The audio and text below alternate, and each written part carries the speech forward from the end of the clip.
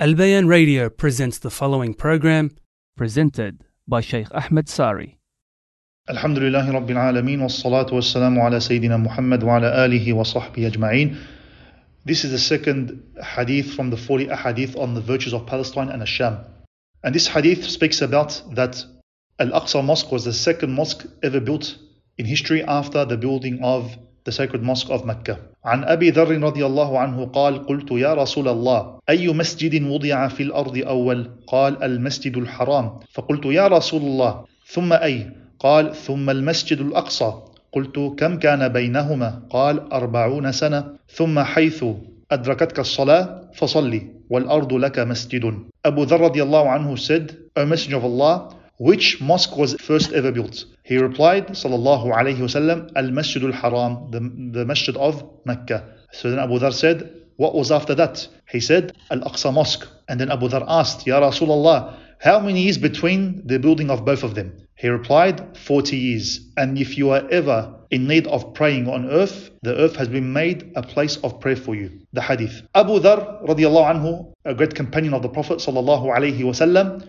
from the first to accept Islam. So he was from the Sabiqeen, from the ones that hastened to Islam, and from the ones that openly proclaimed their Islam and never hid their religion. And he paid the price for this. Imam al-Dhahabi described him as a Zahid, Abid, ascetic, a great worshipper, Imam in knowledge. And he was someone that left the problems that took place with the companions after the Prophet's death. Someone that never feared of speaking the truth. This hadith teaches us, my brothers and sisters, that the first mosque that was ever built in history was the Kaaba, as Allah subhanahu wa ta'ala said, إِنَّ أَوَّلَ بَيْتٍ وُضِعَ لِلنَّاسِ لَلَّذِي بِبَكَّةَ مُبَارَكًا وَهُدًى لِلْعَالَمِينَ. Indeed, the first place of worship ever built for the people was in Bakka, meaning Mecca, a blessed place and a guided place for the world. Then the second place ever built was Al-Aqsa. From its names is Al-Aqsa or Al-Quds or Al-Bayt al-Maqdis, and also it's called Al-Aqsa. And Al-Aqsa, my brothers and sisters, means a place that is far,